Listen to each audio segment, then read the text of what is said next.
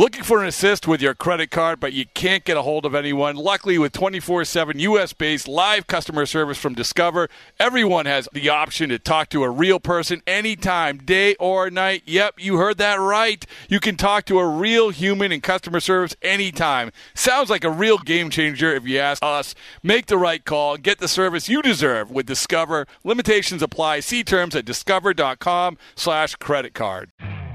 You could spend the weekend doing the same old whatever, or you could conquer the weekend in the all-new Hyundai Santa Fe. Visit HyundaiUSA.com for more details. Hyundai, there's joy in every journey.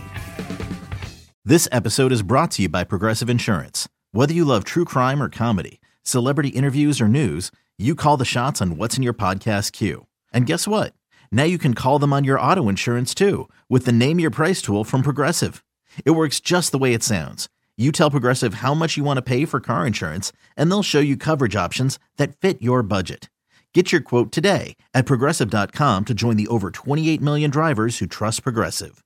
Progressive Casualty Insurance Company and Affiliates. Price and coverage match limited by state law.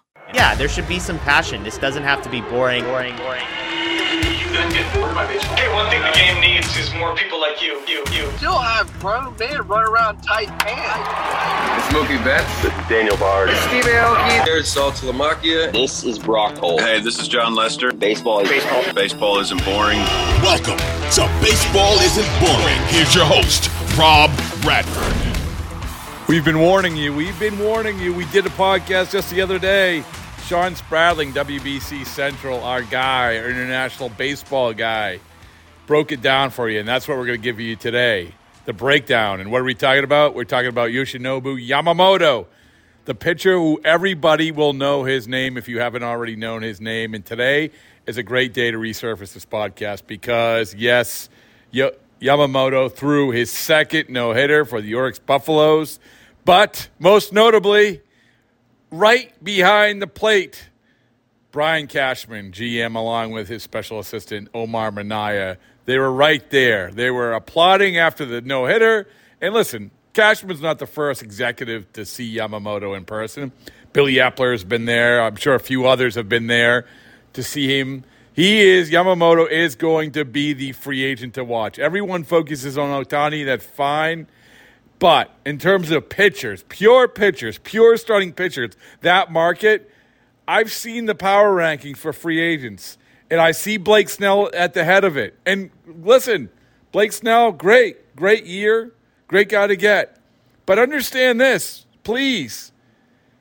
Blake Snell is a lot older than Yamamoto, a lot older. And Yamamoto has the kind of upside, the kind of potential to be the top of the rotation guy, which Blake Snell represents. Now, Blake Snell's done it in the major leagues, and Yamamoto hasn't. But I think that people who have watched this guy, Yamamoto, especially against in international competition and WBC, all of it, I don't think they have any doubts that this is a top of the rotation guy. This isn't just a Kikuchi. This isn't a guy who will be able to function. He's the next level from Kikuchi. He's the next level from, I think, even Senga last year. Yamamoto is the guy everybody has been waiting for until Sasaki, the 21-year-old, he becomes eligible. Well, that's not for a few years down the road. But to my point about how you have the difference in age, and this is a separator when it comes to free agency, in my mind, you know how much older Blake Snell, probably the top free agent pitcher on the market, is than Yamamoto? I'll tell you, he's 5 years, 8 months, and 13 days older. 5 years, 8 months, 13 days. When you're signing a guy to a long-term contract, that's a lot. That's a lot of pitches. All right? That's a lot of difference. Anyway, all right. So we just want to give you the heads up. A, Yamamoto threw a no-hitter. His second. B, Brian Cashman was sitting right behind home plate. You're going to hear more and more about it. Because this happened, we want to resurface our great friend, Sean Spradling, our conversation talking about Yamamoto. Here you go. All right, the straw that stirs a drink when it comes to all things international baseball. Our guy, the guy of the people, the guy who has put himself on the map as the voice of not only the World Baseball Classic, because that would be too myopic. That would be pigeonholing it. Sean Spradling is the voice of international baseball. There's a lot of voices. There's a few voices, I should say. But Sean, I want to say it again. You dominated the WBC. Everyone knows it. And the joy that you had in covering it came across, which is a big thing, which is lost on a lot of our journalistic world now. But you're going to keep it going every single day, well, almost every single day for the next 3 years. And so by the time we hit there, Sean, oh my goodness, like I can't even imagine even like this, like 6 months out, the excitement you're going to have. I started covering the WBC and making content for this last WBC roughly 1 calendar year before. So the fact that we're starting this 3 years before, it's going to be 3 times as big when 2026 comes around. How many Twitter followers do you have when you started? Well, when I started, it was pretty much just my personal Twitter account. I had like 500. Yeah. So now you have over 10,000. Yeah, I'm about almost 15,000. 15,000. Sorry, so I don't mean to shortchange. Almost, not quite. Yeah, no, and that's hard, man. That's hard to do. It's hard to gain traction in anything because it's an oversaturated world. But we've talked about this. I mean, not only did you hit the sweet spot, but you did it so well, and also at the event itself. I mean that you covered that so well, and we've talked about the WBC. This isn't a WBC podcast, but we've talked about the WBC and how, looking back, Sean, it's funny because I haven't even thought of this until we started talking about that Ohtani Trout moment, like how we said, well, the WBC, the jumping off point, this is going to be the propellant to, not the propellant, this is not a word, this is going to propel baseball like no other thing had done in March. And then you had the conversation of like which guys are going to do well, which guys aren't. But looking back at it, before we get to the Yamamoto conversation, looking back at it, and I know you've done a lot of podcasts about this, but now that we're only 2 months away from finishing off the regular season, like what's your like overview? What's your like takeaway right now? Is it what you thought it would be when we hit middle of August? Yeah, I mean, first of all, I know this isn't the question you asked, but I've given you shout outs on multiple podcasts as well. I could not have done any of this without you reaching out to me. So I just want to thank you for that. And the Baseball Isn't Boring group. Listen, this is an empire. This is an empire. You're going to get the corner office when we buy our building. So I'm happy to be a part of it. Like you've said many times, I mean, international baseball, that's like the pinnacle of seeing that baseball is not boring. None of it is boring. Oh. So, yeah, I think that when it comes to expectations, this is pretty much what, I mean, you can't really ask for much more than what we've seen. We just start with Shohei Ohtani. Like everybody wants to talk about him. He's having one of the best seasons, maybe the best season of any player ever. And he was the center of the WBC. So obviously he's different than a lot of players. He's a workhorse in the sense that in a way that a lot of other players can't do. But he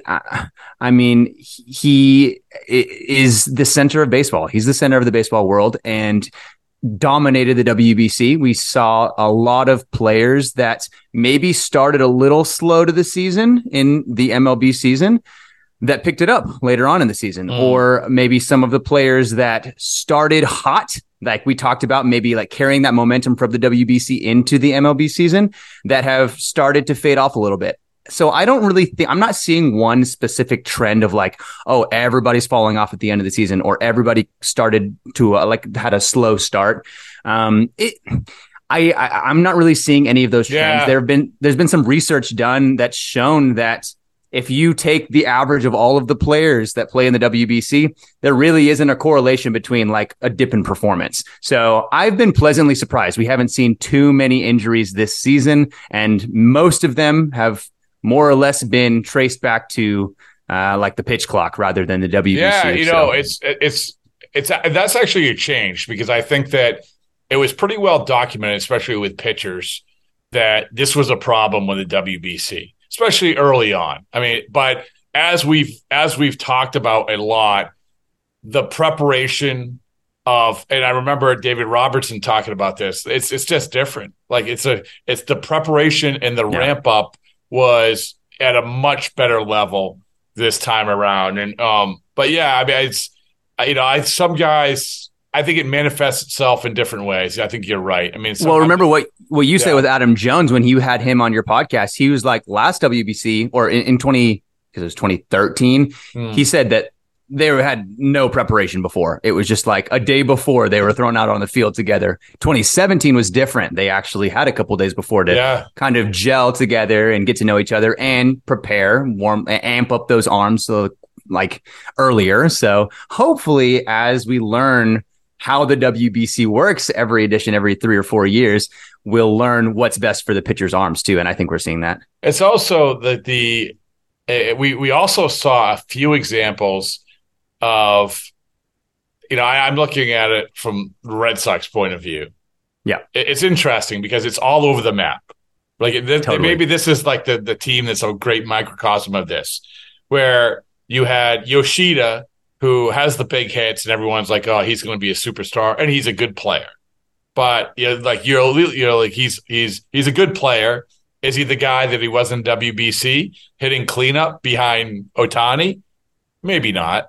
But he's a good player, and also that's the guy to keep an eye on about wearing down. But that's not necessarily because of the WBC. That's because of the travel of the United States. There's a lot that goes into it. They play less games in NPB too. So less games, yeah, and they're very mindful of that. So that's one example. And then you have Kike Hernandez, who prioritized the WBC and played a position, didn't once play the position that he was supposed to play for the Red Sox, which is shortstop, and a position that he didn't have a lot of familiarity with, and he was expected to play every day, and he didn't play there at all. The WBC, he drops in the last week of spring training and go get him, and he had a horrifically bad defensive effort at shortstop once you get there. So, and Alex Cora said this after the fact, maybe it would be best if he didn't do that at WBC. And then you have another guy in Jaron Duran, who sat around for Team Mexico, literally sat around, wore a hat, cheered on, pinch ran once in a while. And you're like, oh man, this is going to kill him. He's not playing in spring training. And next thing you know, like he's taken off. So there's a lot of examples. So yeah, it's really like, that's exactly what I'm saying. Like if you look at all of the players that have participated in the WBC, it's all over the map. Like it really, I'm not seeing much correlation between like everybody is doing better or everyone's doing worse or everyone's getting hurt. I don't know. It's kind of a player by player situation. It's really cool to see players like Jaron Duran do well. But then you have like another example, Randy Arozarena started out as one of the hottest players in MLB this year, has died off pretty dramatically in the second half, but still having a great season. So I don't know. Obviously, I'm pro WBC. I think we can tweak it and to be able to protect the arms, because I think that's what most people are most concerned about is the pitchers, and it'll be fine. It's funny you mentioned Arozarena. That was one of the things that we talked to about Tampa getting off to this great start. One of the theories was that they had so many guys in the WBC, and this was a benefit for them getting off to this great start. Well, now. And I'm not saying there's a correlation, but you're seeing like they're running on fumes a little bit. Is this a factor? All of it. And then you go into, I think with the pitch clock, people are keeping an eye on this. All of this is new. But the guy that people are so worked up over, and when we looked at the WPC, sometimes when we're in it and a guy isn't immediately going to Major League Baseball, we don't pay enough of attention to that guy. We sort of do, but we don't. But now everybody's running to YouTube to say, hey, Yamamoto, what did he do in the WBC? What did he do against the major league hitters? Because, Sean, this guy is going to be other than Ohtani, he is going to be the biggest, I think, the most talked about free agent in the market next year. Yep. I don't know if you agree. Rob, I completely agree. It's pretty ridiculous. And I think that honestly, it's pretty cool. You might need to fill me in on this, but I feel like the coverage of Yamamoto has been a lot more this year than we've seen with a lot of the top international arms in maybe like 5, 6, 7 years ago. And I think a big part of that is the WBC. But I guess I'll put it this way. If you were to ask a lot of the Japanese media and Japanese content creators, anybody that covered the Japanese baseball NPB over the last couple of years, they would have told you that he was going to be Samurai Japan's ace in the WBC over Ohtani. The fact that they thought that he was their best pitcher over Ohtani, obviously Ohtani's having a great year, but he has, for the last 3 years, maybe had the best 3-year stretch ever in Japanese baseball history. He's won 3. He has the potential to. He's won 2 straight. He has this year has the potential to win 3 straight MVPs, 3 straight Sawamura Awards, which is the equivalent of the Cy Young, and 3 straight pitching triple crowns. And he's leading in pretty much all of those categories. Roki Sasaki's still leading him by a couple of strikeouts, but he's out for most of the rest of the season. So it will be Yamamoto. And we've never seen something like that in any league in professional baseball, let alone a top league like NPB. So he's going to, I mean, when he comes over, he's going to command top dollar, only second to Ohtani, I think, in this offseason. Yeah, everybody's and rightfully so. Yeah. But it's so you go back to what you said, maybe the most talked about or coveted, pitcher, maybe, other player. I don't know. I mean, it's like because of everything you said. And what's the age? He's 20, 25, 25? 24. 24. Yeah. So that's another huge aspect of this. Yeah. But think about all the guys that have come over. And I go back when the chaos that was Daisuke. But even then, like he had, well, let me ask you this, because I'm going back to like the potential of this guy, Yamamoto, and maybe some of the things that they hey, is he going to be this good? Because when Senga came out last year, and Senga's been really good this year, but Senga, there was like there was physical problems, there was physical concerns about him. That's that was circulating through baseball. So with Yamamoto, and you go back to Daisuke. Well, Daisuke, he threw a million pitches. He's been throwing professionally since he's 19 years old. They throw a ton. Is he going to wear down? For you, like when you look at Yamamoto and you say that he might be the most coveted, why is he the most coveted? And what is the reason why you say maybe he should or shouldn't be the most? Well, you already said why he should, but why? Yeah. What are some of the red flags? Are there any? Yeah. I mean, I think what I've seen, the biggest red flags are his size. I don't think he's very big. He's pretty short. I like 5'10", 170 or so. So, not quite as big as someone, for example, like Roki Sasaki, who will probably be coming over to MLB in a few years, but he's on the smaller end. But other than that, there's not much. There's not too many downsides. If you just look at his numbers, he's just having a better seasons than anyone has in MLB, in NPB. So, for example, like if you compare his numbers to Daisuke Matsuzaka, who was, like you said, the craze that was Daisuke when he was about to come over, he never had a sub 2 ERA in NPB. And Yamamoto hasn't had an ERA over 2 in the last 3 years. Like he's only had an ERA under 2. His strikeout per 9 is consistently above 9. His accurate, like his command and control, I think is probably his calling card, because he's not like the fastest pitcher. He's not, again, Roki Sasaki throws 102, 103. I think Yamamoto probably tops out 98 or 99, if I remember correctly, which is still great, but it's just his pinpoint accuracy. And we've just never seen numbers like this. And so I don't know what his spin rates look like. I would defer to like Eno Saris for his stuff plus numbers, which he does have some numbers from the WBC on Yamamoto and a couple of the other Japanese guys.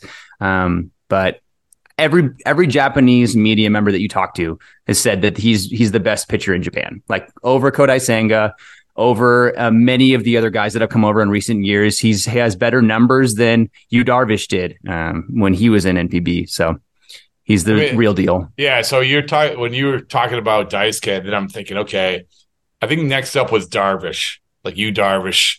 And again, a big guy. And another big guy, obviously Ohtani, a big guy. Yeah. But it is to hit the sweet spot of 24 going to 25. This is the biggest thing, Sean, man. Like, this is why teams, anytime anyone gets into the free agent pitching market, it's a mess. It just is. They're almost always 29, 30. You're going to get a couple years, but you got to commit to multiple years. You got to commit to a long term. And now you're sitting there, boom. And he's a Boris guy, correct? Mm-hmm. Yeah. I believe so. Yeah, he's a Boris guy. So that means money. Is just to educate our listeners, is there any restrictions when it comes to signing him? Yeah, so the NPB posting rules are pretty confusing if you've not seen them before, or if you're just used to like the MLB draft, which is pretty straightforward. When it comes to international players coming to MLB, the rule is you have to be at least, I think it is 25 years old or older by the time you're posted, which he will be in a couple of weeks, I think.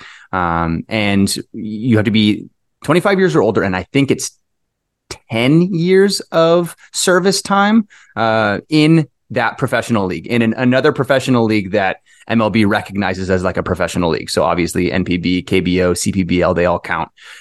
He meets both of those, and yet he's still only 24 years old right now. So he has a long career ahead of him in MLB, assuming he does come over, which everything indicates that he will. I mean, he's at 24, 25. That's what age a lot of the older prospects are coming up in MLB anyways. And he's already been performing at the top level of a top professional league. So has there been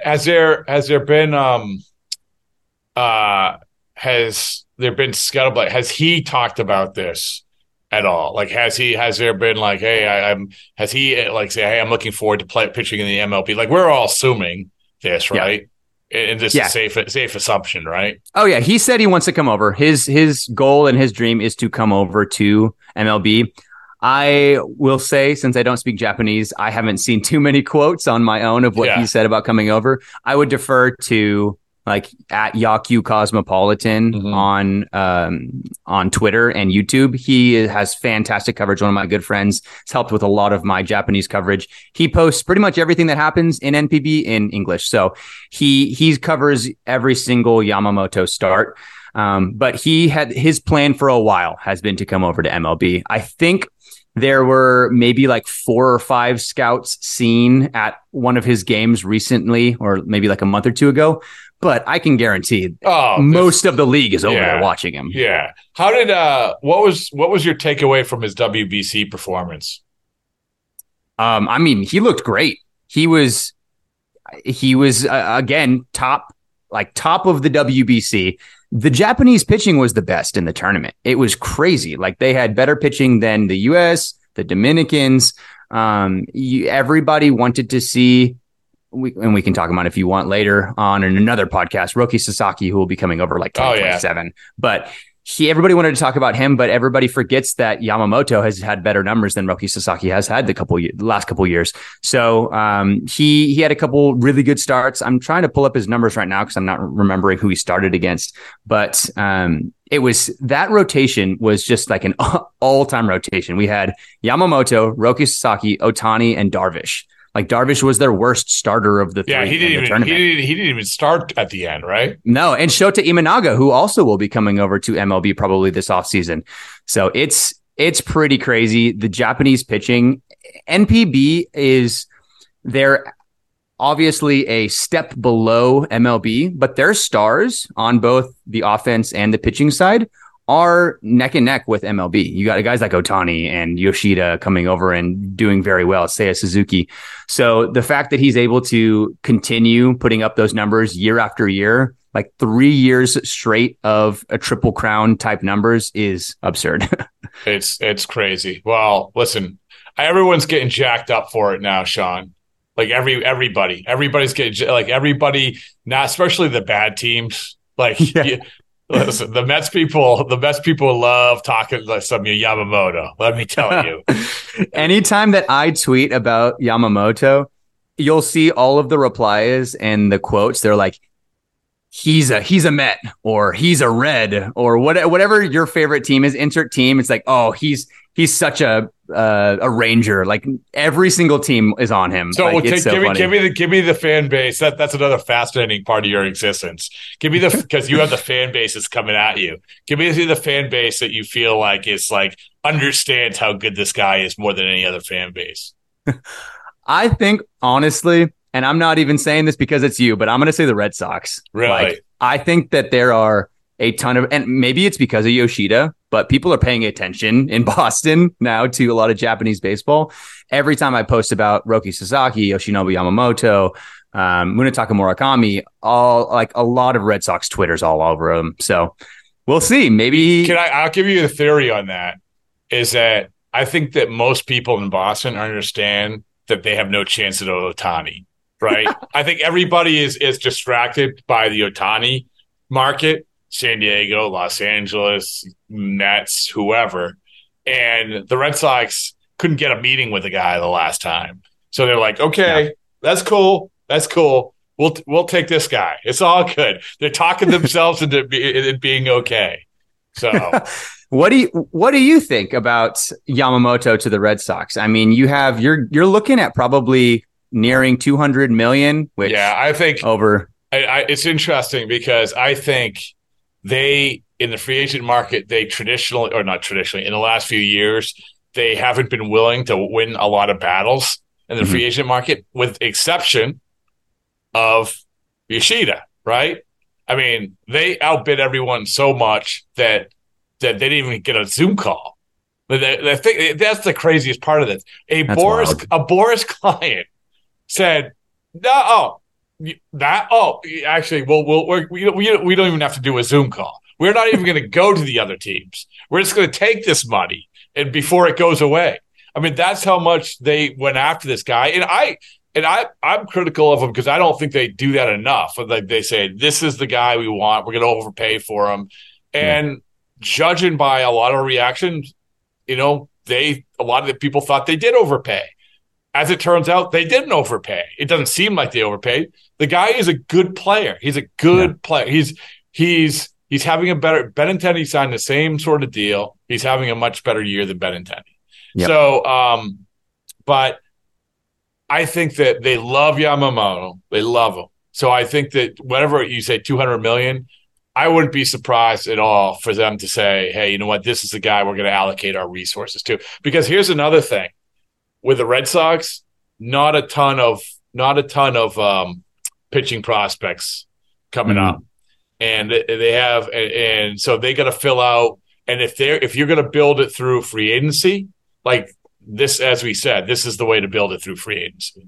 It's blazing hot outside. You get in your car to turn on the AC to get cold air pumping, but it blows hot air out. This issue is commonly caused by low refrigerant due to leaks in the AC system. You want an easy, all-in-one solution that will restore the cold air in no time. AC Pro Recharge Kits make restoring cold air easy for even those with zero DIY experience in less than 10 minutes. Save time and money versus going to a shop by picking up an AC Pro Recharge Kit today. Be a pro with AC Pro.